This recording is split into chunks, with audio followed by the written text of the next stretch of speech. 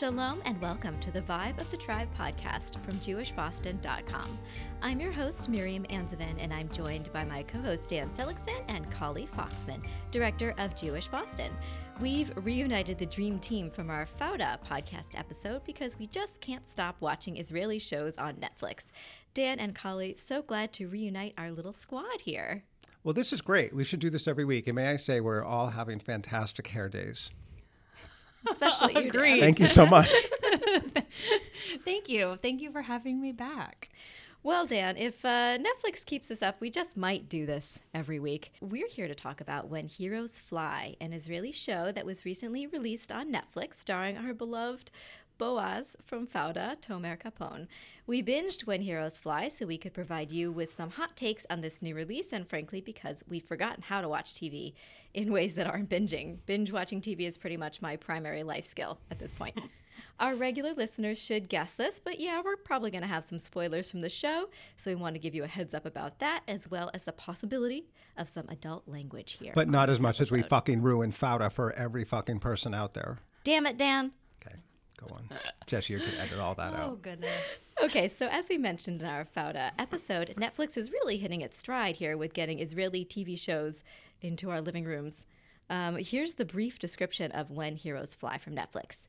Years after a bitter falling out, 4 Israeli military veterans reunite and travel to Colombia in search of a loved one they'd presumed to be dead. So I will tell you, after gasping my way through Fauda, I took a few weeks off to kind of chill and watch some cooking shows and stuff before jumping into another, what I thought would be an uber-intense Israeli drama. I did not. I jumped right in pretty much immediately, watched the whole season in one weekend, and we can debate whether that is healthy or not, but that is what I did. Yes, I did the same thing. Kali was a few episodes behind me, and I was texting her like, oh my God, have you gotten to this part? Have you seen this? The show follows 4 main characters that were united from their time in the military in the 2006 Lebanon War, and the story jumps forwards and backwards in time to see how they were all impacted by events between the past and the present. We've got Aviv, played by Tomer Capone of Fauda, a deeply traumatized and kind of sweaty young man whose PTSD was compacted by the supposed death of his ex-girlfriend, Yaeli, played by Ninette Tayeb. I hope I'm saying that right. I do apologize if not. He was sweaty. You were well, saying he that was correctly. sweaty. I was saying that right. Yeah. Then there's the aristocratic Dotan nicknamed Himmler, played by my future husband, Michael Aloni. We should add at this point that Netflix also recently added Michael's show Shtisel to its roster, so that might be next on our binging schedule. Nadav Netz plays Dubi, Yaeli's brother, the Orthodox medic struggling with his faith, and Moshe Ashkenazi plays recovering addict Benda. The show highlights how in Israel, mandatory army service is this melting pot that throws diverse groups like this one together. Ashkenazi, Mizrahi, Orthodox, different economic backgrounds, people with bad haircuts, people with good haircuts.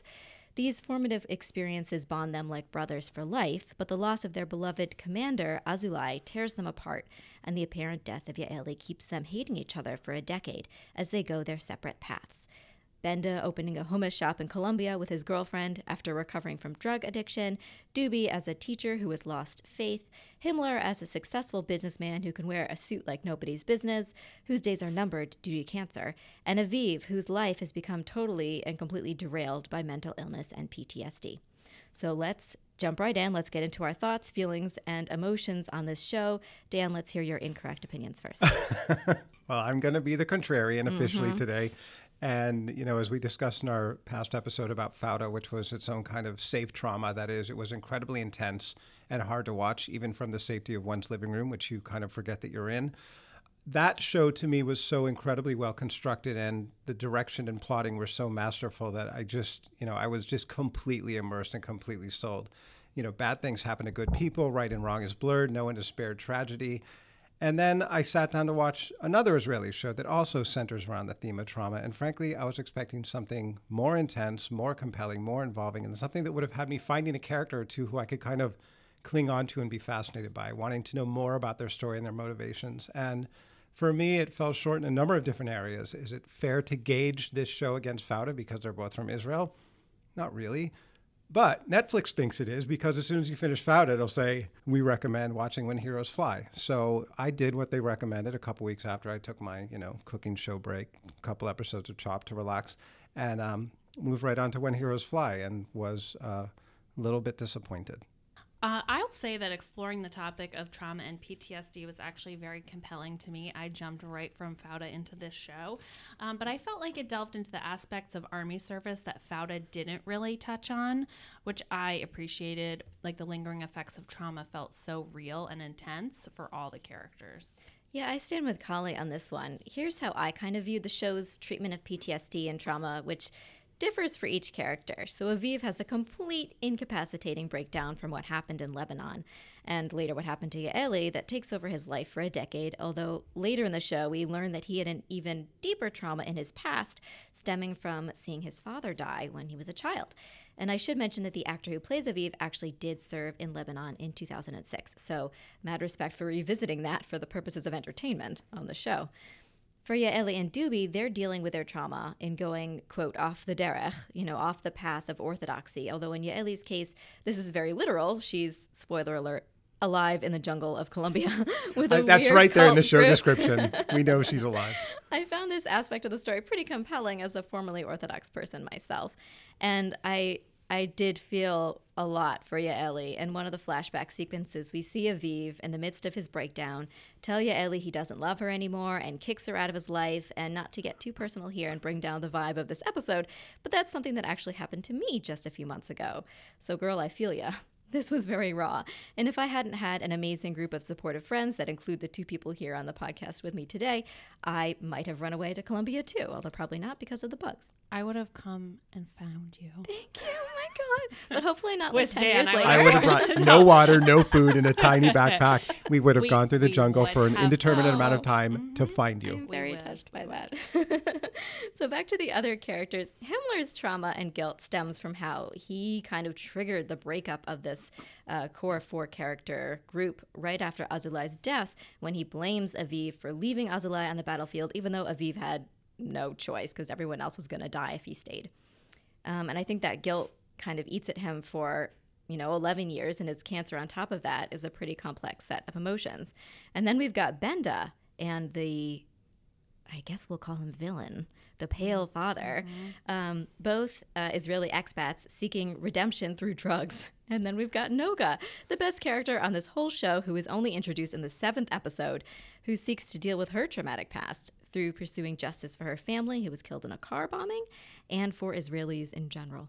So let me just clarify my broadside, because while I definitely didn't like the show as much as either of you did, my primary issue with the show, I thought that the portrayal of PTSD was really good and really interesting. And frankly, it was the only thing that kept me watching. What killed me was the pacing.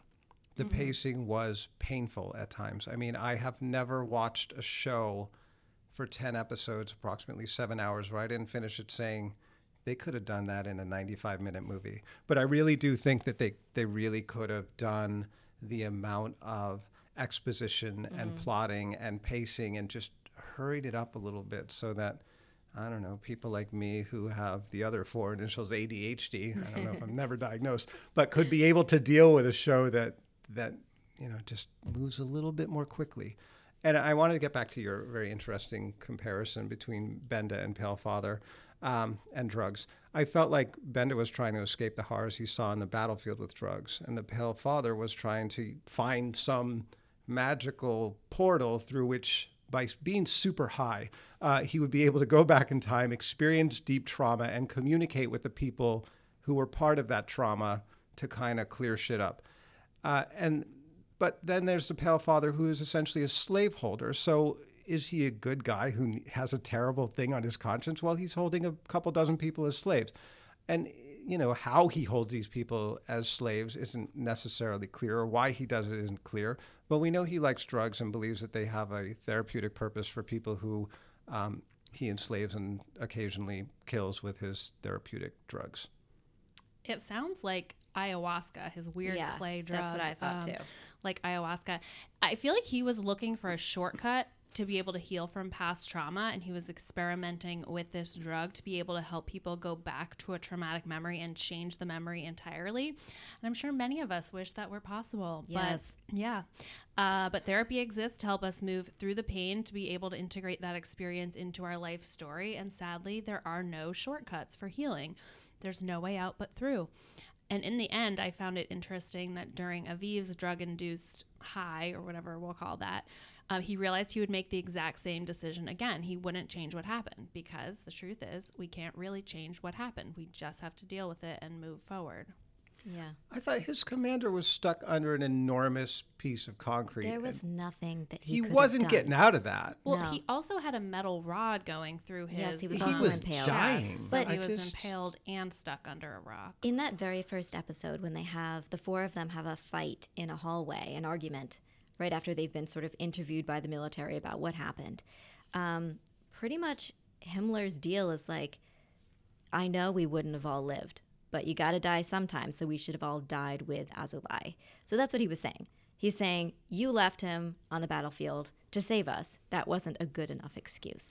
That's, and that's another reason why I thought that whole backstory was a bit strange, because if it was a morally ambiguous situation where a character had to make a difficult choice that led to someone dying, maybe that would be something that would drive the plot a little bit more effectively for me. What happened to Aviv seemed to me to be a fairly cut and dry situation. Like, there's a terrible car crash. There's someone who has, the steering column stuck through their chest. They're on their, final moments of life. And the car is about to blow up because you see fire coming toward the But I the think gas part tank. of it is that as an army unit, you never leave Yes. a soldier behind. And he couldn't do anything to really even get him away before the explosion happened. Like, even if he knew he wasn't going to make it, he literally had to just leave him trapped there. And there were other injured soldiers who had a better chance of survival, including Himmler. So there's I'm going to ask my rabbi this question, Miriam. Yes, my son. I was like, Th- which there one? we have military ethics, and then we have Jewish ethics. And the Jewish ethics suggests that the highest mitzvah of gotta all save a life, is to man. save a life. He saved by not Yeah. standing there and uselessly trying to pick up a God knows how many pound concrete slab. Yeah. He decided that the best thing to do was to save the other 12 people, not himself. I don't think he cared about himself at that point. He was saving the people who were injured and those who weren't yet. And also, Azulai was like, dude, you got to go. Yeah, he was Azulai commanded by his commander to leave. Azulai commanded him to take everybody else and leave. Azulai was able to recognize. And I think in some ways, maybe Azulai had a little bit of a martyr complex. Like, you see him kind of smiling as he's looking up in the sky and the missile is inbound to blow him up. But he's sacrificed his life so that everybody else in his troop could live. And I think that he made his peace with that, and he was okay with that.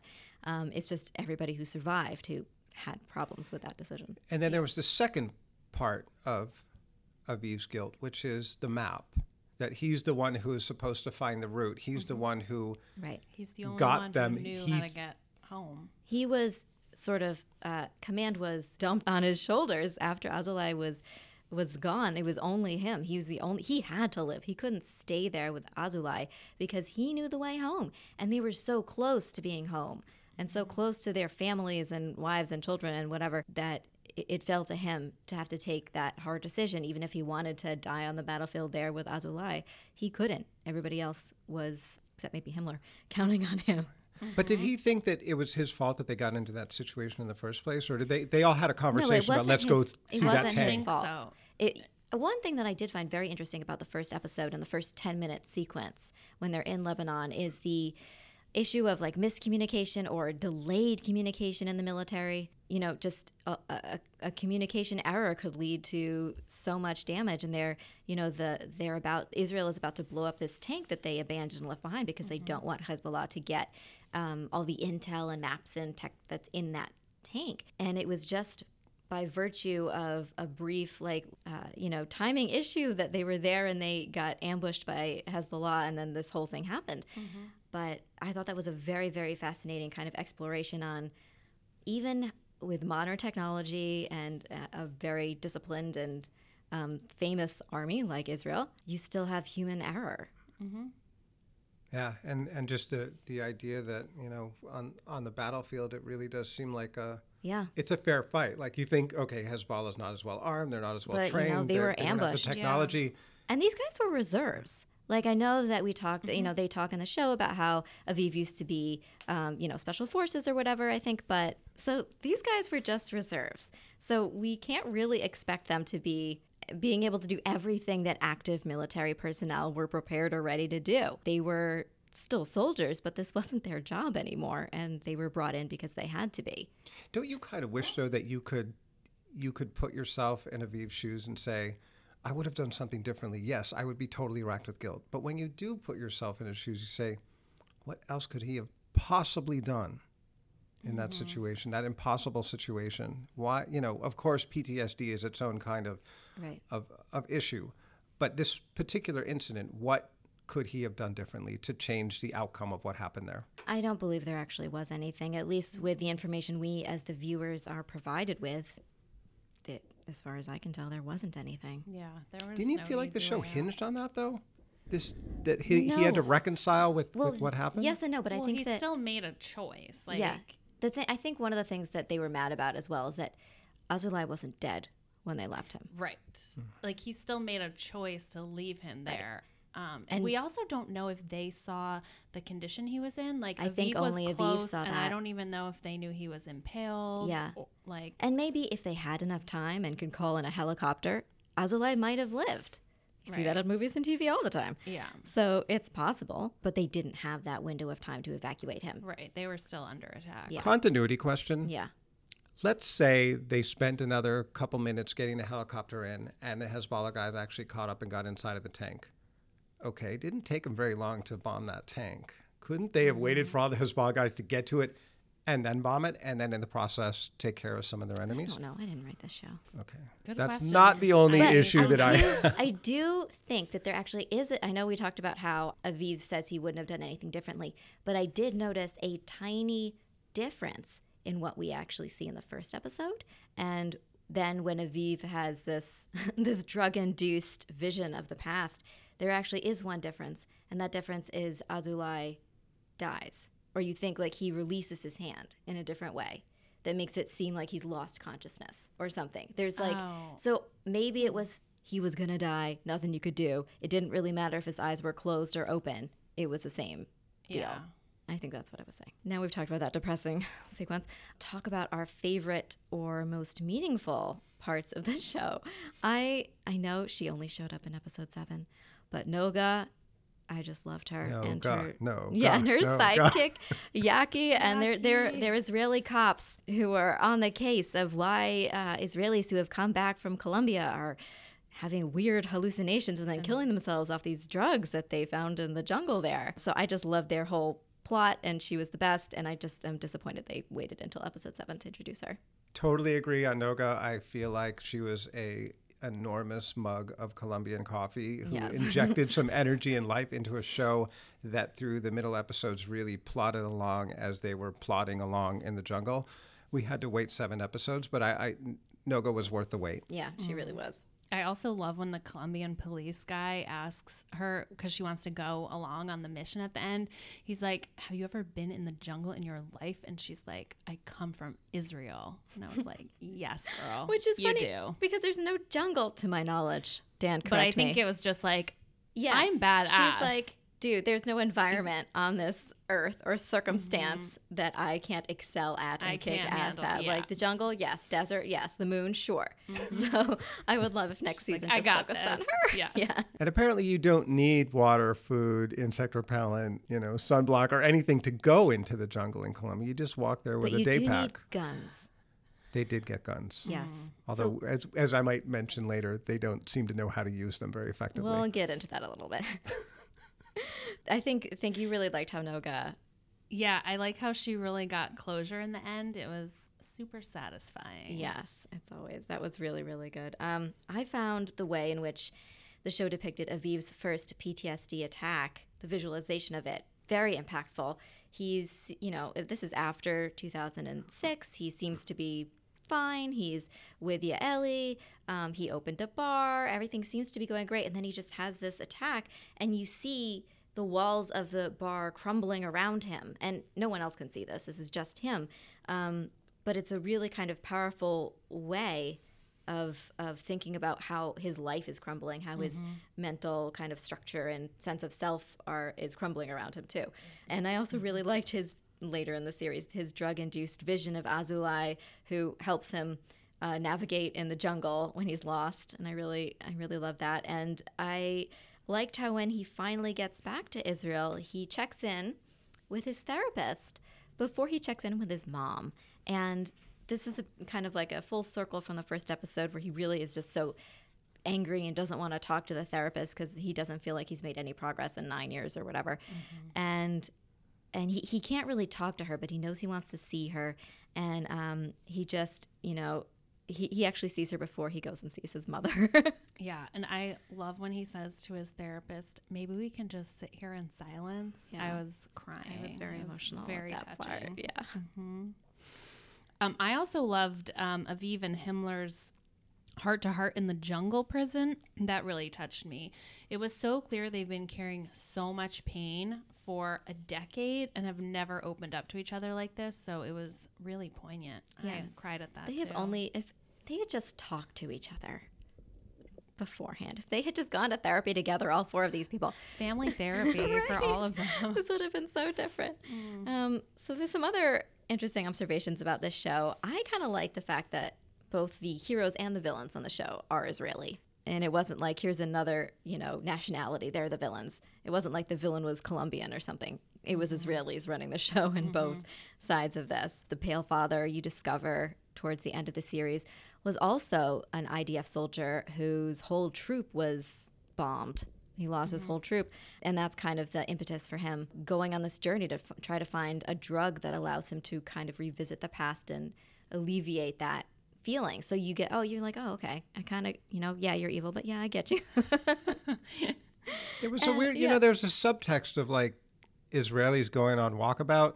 Like everyone But knew that we there was the know- hostel where right. Israelis stay in. But we know that happens. This is Yeah. a real phenomenon that Israelis, after they get out of their army service, a lot of them choose to travel the world to decompress from what they've seen and the, just being in the military for those years. And, they end up all over the world. I really kind of liked how Yaeli was depicted. In Israel, she's brave and straightforward. She goes to Aviv's bar after she breaks up with Himmler because she wants to be with Aviv and isn't going to wait for him to make the first move. And I like that about her. But once his PTSD kicks in and he kicks her out, she crumbles. It's really hard to see because she's pregnant and he doesn't know that. But she rebuilds herself in the jungle after her near-death experience in the car wreck. It's just a different kind of bravery and maybe a crazy, defiant kind of bravery to be like, yeah, I'm going to join this cult now. But she didn't have a lot to go back to.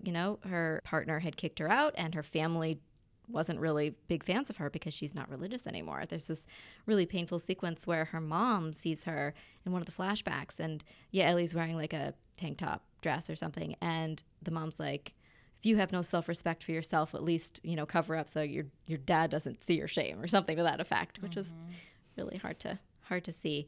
But I actually thought of the way, she was brave to start a whole new life in the jungle with her baby. And I think we've all, or at least I have, been in a place where we're like, I bet they'd think about me differently if I were dead. And she really got that experience, except she didn't die, really. Yeah, I mean, I was really sad for her that she felt like she couldn't go home and that she thought a random jungle was the best place to raise her baby. Yeah. And then, Miriam, what you just alluded to before is it made me sad to think, like, if only these people had talked to each other during the prior decade. So much was buried and not spoken about, and they all suffered tremendously for it. But there would have been no reason for them to reconnect except maybe at a funeral. Well, But I they mean, were just so to make tight. amends, right, as like a unit. They were so close. You that see them core as group. such close friends. They were like brothers. Yeah. Yeah, They it was were interesting estranged when they're and- reunited at long last, and they're in the taxi or somebody's car in Yeah. Bogota, and they're driving down the street, and someone starts talking. For a minute, there's levity, Yeah. and then they say, "This isn't a reunion." Right. Or Aviv says, "This isn't a reunion." Well, yeah. Like, Yeah. just stop. 'Cause, We're like, not having they fun. We're could not here pick to be up where together. They left off, but they so much has been left unsaid that they need to get that all out. And they've all first. made assumptions about each other, especially Yes. Aviv and Himmler. Himmler thinks that Aviv hates him for what he said, I'm assuming in the hallway, blaming him for Azulai's death. And, I think Aviv feels the same way about and vice versa. They both think the other one hates them. Breaks my heart. Yeah. So, Kali, what were your sort of general questions/thoughts? Yes, I have many. Number one, since when can you call a newspaper? You numbered your thoughts. I love it. Go for it.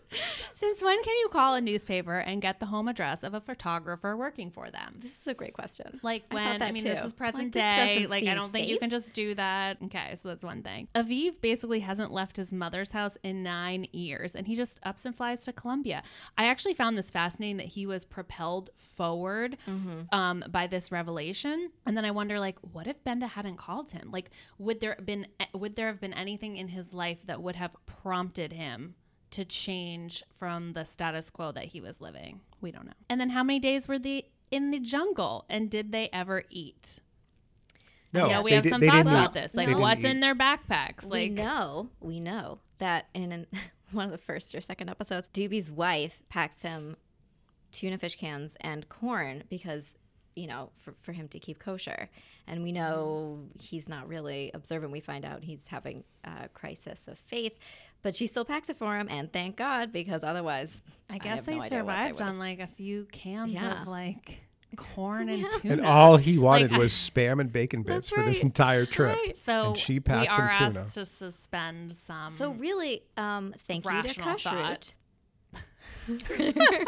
for the survival but of like these the characters. water. Okay, so I mean, yes, not sure what happened there. Poor Himmler, he's like coughing up a lung this whole time, and I Yeah. just like get that guy some weed. He needs the pain relief. Well, it's very hard to find drugs in Colombia, so I'm sure that was a real challenge for him. I would have gotten him all the weed he needed, anything he needed at all. Same. Would have gotten for him. Okay, next is I have some legitimate questions about how on earth Doobie would have had Maria, that's Benda's girlfriend's cell phone number, somehow memorized for when he comes across a satellite phone deep in this jungle to call for help. Yeah, I don't even have my mom's number memorized, and I'm embarrassed, and I shouldn't have said that out loud on this podcast, but I did. Yeah, like how? Maybe because he's in the military and they had to memorize numbers and stuff. But like, what you already said occasion all the stuff about what Himmler. occasion would he have to even know her phone number? Like, he just met her like one day ago. Maybe they were like So. when her uncle hands over all the guns, they're like, oh, and here's my number. Yeah, Here's We a just- there was post-it just on the something bottom we of the didn't see, I barrel guess. here, and just flip it over and call me whenever you need me. Yeah. I also felt like Alicia, who the real name of the Pale Father, is super evil. Like, to me, he was like the most evil. It was almost like he was making other people pay for his own PTSD. And it really bothered me that he lied to Yali and told her she was the lone survivor of the car accident, when in fact there was a man who also survived. I feel like he manipulated her into staying. Like, I don't know if that would have changed anything about how she felt about it, but he knew they were looking for her. And so that was pretty selfish of him, and it kind of pissed me off. So he's insane, right? And he's running a cult. And the Yeah. reason why we know he's running a cult is not because there's any sort of dogma that's discussed in the show. We know Yeah. it because they're wearing brown clothing that are all the same. And they live in huts. But So that's yeah. that's supposed to tell you they're in a cult. But like, how and why are they buying into his shit? Like, whatever it is he's trying to sell, like, we don't even know. Like, they seem to be very dedicated to him, but like, where did they come from? How did he Right. find So them? they're all unarmed because Pale Father had Yeah. spoken previously about wanting no guns. Right. They're all younger than him. They all appear to be in better physical condition than him. Yeah. There are at least 10 or 15 people under the age of 30 who could easily combine and take him out with a few rocks and sticks. or just But they walk stay back to the because of the dogma we city. don't know Well, about. I think that this would have been better. So in the show, we do see one attempt at the use of this medication/drug to revisit one of the cult members. It's his time. And Was he he's- speaking English? Was he an American soldier, possibly? I don't think so. I think it was I still. don't know, but Okay. I'm getting the subtitles, right? sense that a lot that it's for people in the military or who have suffered other traumas. And when it's their time, he puts this beautiful mask, this mud mask that makes Sort of your a, skin a, really must, nice. a handlebar mustache Right. made of a It's white like- paste. It's like, yeah, exactly. It makes your skin really clear and it trips, makes you trip. Ideally we would have seen a successful use of this, and then you would have understood, the viewer would have You never understood, got oh, one. that's why they're all into this. It's effective.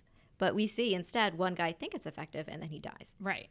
And then one woman, like when they were out picking berries or whatever, Yeah. she says to the other guy, like, when's it my turn? Like, I Right. want to go through the portal. And he's like, you'll know when you know, or like something Right, super so- vague. And And we're there- like, why are they there? Was he previously Wha- very successful and we just don't know about it? And that's how his legend spread. And that's why all these people are here. But I think he was never, and he thought Aviv was going to be the one who Right. like would make it through, and that would be his like success story. So, and everything that we know about this drug that we see in the show, the trips that people have, the guy having a seizure and dying, what about that makes you think this is a marketable drug that a Colombian drug lord would, in fact, turn his life upside down to go into the jungle and create this factory to produce this drug that sucks? Who wants this drug? Under the right circumstances, But I I'd think- probably do it. but I think they didn't know that like people All right, we have one customer. were then that they had the urge to Commit to suicide. die by Right. suicide. That's why Noga gets involved in this, because there's a spate of young Israelis who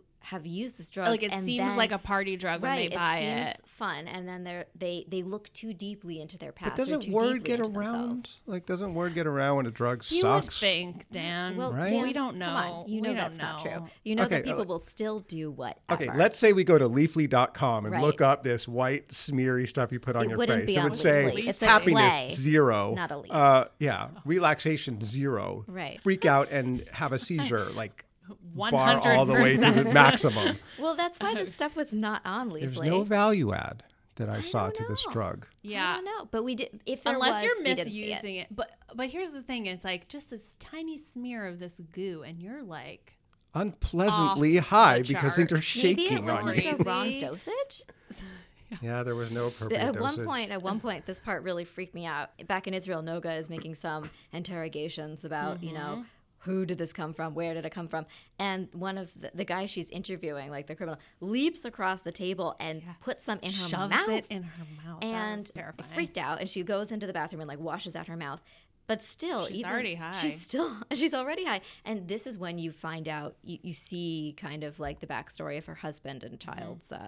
Now, I will have Yeah, you know yeah, that, okay, if That was you- effective. If you don't go through the portal, the high seems to last between 12 and 14 hours. If you do go through the portal, it only lasts 7 minutes. That's apparently That's what we true. learned from Aviv. That's how drugs If work. you take an enormous dose of it and you Right. have the kind of trip as advertised, Right. the drug will swiftly leave your body and leave you right where you were, it happy looks and like content clay. that you've solved your past problem. But it looks like clay, but they're making it from a flower. And I just have a lot of questions about the what? formulation. So many questions about this drug. I We could- need origin I story need, of like, this yeah, an cult, origin story, how the drug came series, to be made. So 5-episode many. series. You see Ellie, you see like a bunch of the cult people who are like now trapped, they can't get out, working on their various jobs, and her job is to crush like Yes, she's the crusher. flowers. Another guy's the sifter. 6. Okay, my last point here, just more. about the child in the jungle, Ben Yaeli's child. He looks way younger than 9 to me. So, Dan, I just wanted you to back me up on this as an actual Yeah, father. I Like, have, how would you age that child? I have an 8-year-old who's not particularly tall for her age, and she would be stepping on his head accidentally because Yeah, he was it was about like- 2 feet tall. yeah, he was also- maybe 4 or 5. Yeah. He also looked a bit too, like, coiffed for me. And I was He has like, a I great needed- haircut, I was actually. like, He he has a needs a perfect haircut. shaggier jungle look. Yeah. But I anyways. mean, but speaking of hair, I have to talk about this because this deeply bothered me. They didn't have the budget on this show to get better extensions for Yaeli's hair to show that time had passed. You know, they have her hair is clearly shoulder length, but they've clipped in like 3 or 4 longer pieces that go down to her waist. So somebody needs to call Ariana Grande's people to get deets on where you get those good extensions. Yeah. And also, Benda's haircut. Why is it so bad? Is it a mohawk? So It's we also better as know- a mohawk than not as a mohawk, though. Okay, It's as just someone who weird. shaves what's left of their hair Yes, on a tell weekly us, Dan. basis, I have to tell you that they were in the jungle for about 3 hours based on what happened to his hair. It never grew. He shaved, the sides were shaved very, very close, yet they never got any longer. So either in that tiny little day pack that he had, he put in Yeah. a cordless shaver, or they just weren't there for very long, maybe 45 minutes, maybe 3 hours. Who knows? Didn't need food, didn't need water, didn't need a haircut. Yeah. A lot of questionable Yeah. things. I mean, going back to the cult for one second, there's still so many questions there, but like, why is Alicia always in such a deep V-neck fabric, like shirt wrap thing? It's from the cult attire store. Yeah, exactly. We could add to that. Why in the first episode does Aviv's shirt completely lack a neck Oh line. yeah, he It's cuts just the like necks a out of all of ripped his shirts. It looked hole like. Yeah. with sleeves, like short sleeves. It's very Style, peculiar. I guess. He Like it doesn't was have much of a mauled- life outside of the house. like it was seems mauled like. by a bear. And speaking of bears, I want to talk about the fact that the Pale Father's real name is Elisha. And in the Tanakh, let's do some Jewish stuff right now. Elisha is the disciple of Eliyahu Hanavi, Eliyahu the prophet. And when Eliyahu pieces out and ascends to heaven, Elisha takes over. And at one point, some kids come out and laugh at him because he's bald. And I didn't say it was nice. I just said it happened. And he summons, to take revenge on these children, I mean, in the very literal reading of the story, he summons a bear to kill all these kids. So I wondered if the use of the name Elisha was sort of, I don't know, meaningful in some way. I couldn't find a parallel, but I did think of it as soon as they said his name was Elisha. That's pretty thin-skinned. Most bald guys stop worrying about it when they hit around 26. Well, I don't know how old he was. Between 26 and 60. How do you know? Is that on Midrash? Let's talk about that. So my last random thought before moving on to Miriam's is, what did Himmler whisper while dying? Like, why was the sound so quiet right then? Like, I kept replaying it, but I got nothing. I replayed it and I didn't get it. I think he was going, my suits. My suits. Who will wear them like I did? Like, there Yeah, were I no really couldn't tell. subtitles, and like he was clearly speaking, his lips were moving, Right. but we Maybe didn't he catch was saying the it. Shema. I don't know. Anything's okay. possible. Okay, my thoughts. Where the hell is Aviv and Yaeli's dog? Introduced in one scene in episode 1 when Aviv comes back from the war, and the dog gets to the door before Yaeli and is so happy to see him. And then we never hear or see from that dog again, and that's where my main area of concern is. What happened to that dog? It was a very cute pit bull mix or something. So that's thing 1. In my second rewatch of the first episode, just because I wanted to kind of figure out the timeline a little bit, I noticed that Benda says to Himmler while they're in Lebanon, good luck with getting cancer. And it was something about how he didn't have chlorine tablets for the water, I guess.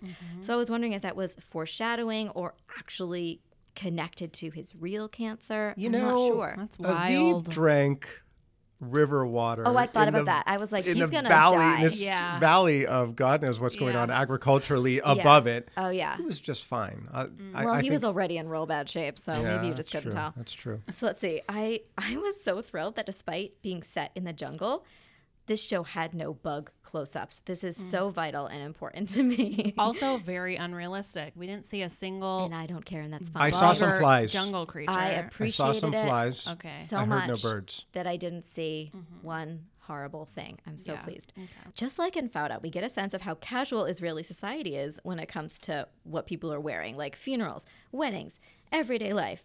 Just t-shirts, jeans, sandals, except Himmler because he has great suits, which symbolizes his aloofness and disdain for what the status quo is for other people who aren't rich like him. That was to set him apart, so we knew that he was. We never forgot that. Right, He was we rich, never forgot he was rich because he was wearing suits.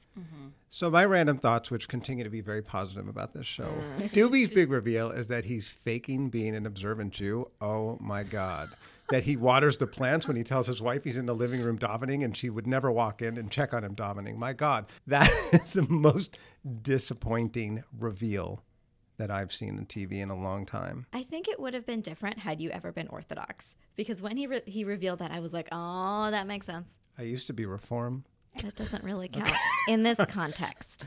All right, another reveal I have to tell you about is the ineptitude of these 4 people who are in an action series. I mean, they held weapons, they were assigned weapons by this random uncle, but their indecision, lack of leadership, and poor aim. You know, I think they shot maybe 500 rounds and struck flesh possibly once, and it could have been their own. Just, said to me, all right, who are these guys? Like, they're You are not taking into account decreased visibility due to plants, difficult terrain. They're really tired because they've been hiking so much, and wind velocity, humidity, and other excuses. That They I don't also think okay. of. did Would say- Noga have missed? No, she No. wouldn't She's have. from Israel, But also damn she's it. a Yeah, but woman. they also She can said take they care of her alluded shit. to the fact that they were like out of shape now. Remember? Right, and they were also out of shape. So another thing that really, really bothered me, I could not believe that Ben had just left Maria like in the middle of Oh, a busy that was a lunch to dick herself. move. Oh, just take care of it. You got a restaurant full of people. We have no chef other than Like- you. Just do everything. She was doing the waitress. How much hummus can one girl make? She was doing it all. The register, the hummus, the serving. Like, what the hell, Benda? That was Yeah. a dick move, absolutely. I've got some more Pale Father feelings. I feel like when Pale Father reveals his past to Aviv right before he gives him this near fatal dose of the drug, it's sort of this Darth Vader Luke thing. He says, you have PTSD, I have PTSD, search your feelings. You're going to run away to the jungle and start a cult that produces drugs. And, we're all the same here. I'm your father. Right. Search your feelings. I'm your father. Why did Yaeli dump Himmler for Aviv? We Bad know that this choice. happened, and we know that no one really got upset about it. We know that Yaeli seems to have an inability to meet people outside of her brother's very small military unit, and I don't know if that was ever an issue for anyone. Her friend, her exes, her family. I don't know. I personally would have gone the other way and dumped Aviv for Himmler, but that's just me. Yeah, no, that's just everybody. Well, the heart wants what it wants. And, she did say to Aviv, I just had a good feeling about you. So she took that feeling and she ran with it. She was wrong. So, all right, let's just get to the fact that for 35 minutes we've been talking about an Israeli Jewish guy whose name is Himmler. It's because he looks so white. Everybody's like, you're the white-skinned guy. Doobie looks pretty white too, but he's Look, not man. called Adolf. Yeah. How did this happen? That's a good question, but I think he sticks with it because that's like his whole thing is like, I do things differently. I wear suits and my name is Himmler. Well, I think he likes that it gets a rise out of people, Yeah. too. Yeah. People who aren't in the know. Right. Did they call him that at his funeral? I can't remember. Did anyone call him Himmler at the Spoiler funeral? alert. He dies. Oh, crap. If he made it this far in the But it podcast, was you the know they've can- already had the it show wasn't spoiled. even the cancer that did him in. I don't think they called him. I don't think we heard any. That's speaking kind at of the an funeral, in so. joke among friends, an in decade-long Nazi joke about your best friend. Okay, Yeah. all right, I understand that. It's also interesting to me that the three main characters have survival guilt from very similar circumstances. Well, 3 out of the 4. They stepped away from a situation just before shit quite literally blew up. Yet of 3, only Noga, who arguably lost the most of any of them, is the only one who seemed to be able to function at a very high level. And I've said this before, but I really want the next season to be about Noga and a new cast of equally adorable Israelis. Yeah, though, let's keep Yaki. I like him. Yes. Well, this show is going to have a second season, so let's dive in on it that'll be the case. It's all about Noga. Thank you, Dan, and thank you, Kali, for going on this adventure with me into the Colombian jungle and into the hearts of some very damaged but lovable fictional Israelis. It was a blast. It was a very intense experience. Yes, certainly was. And now on to Shtisel, or whatever the heck is next on the Netflix I'm ready. Israel I'm Bonanza. ready. Listeners, to make sure you don't miss an episode of Jewish Boston's The Vibe of the Tribe podcast, subscribe on Apple Podcasts, Google Play, SoundCloud, Stitcher, and this is very new and exciting. We're now on Spotify and TuneIn. Follow @Jewish Boston on social media for all our great content. Thanks as always to our editor and mascot Jesse, to Ryan for our music, and yeah, thanks Netflix.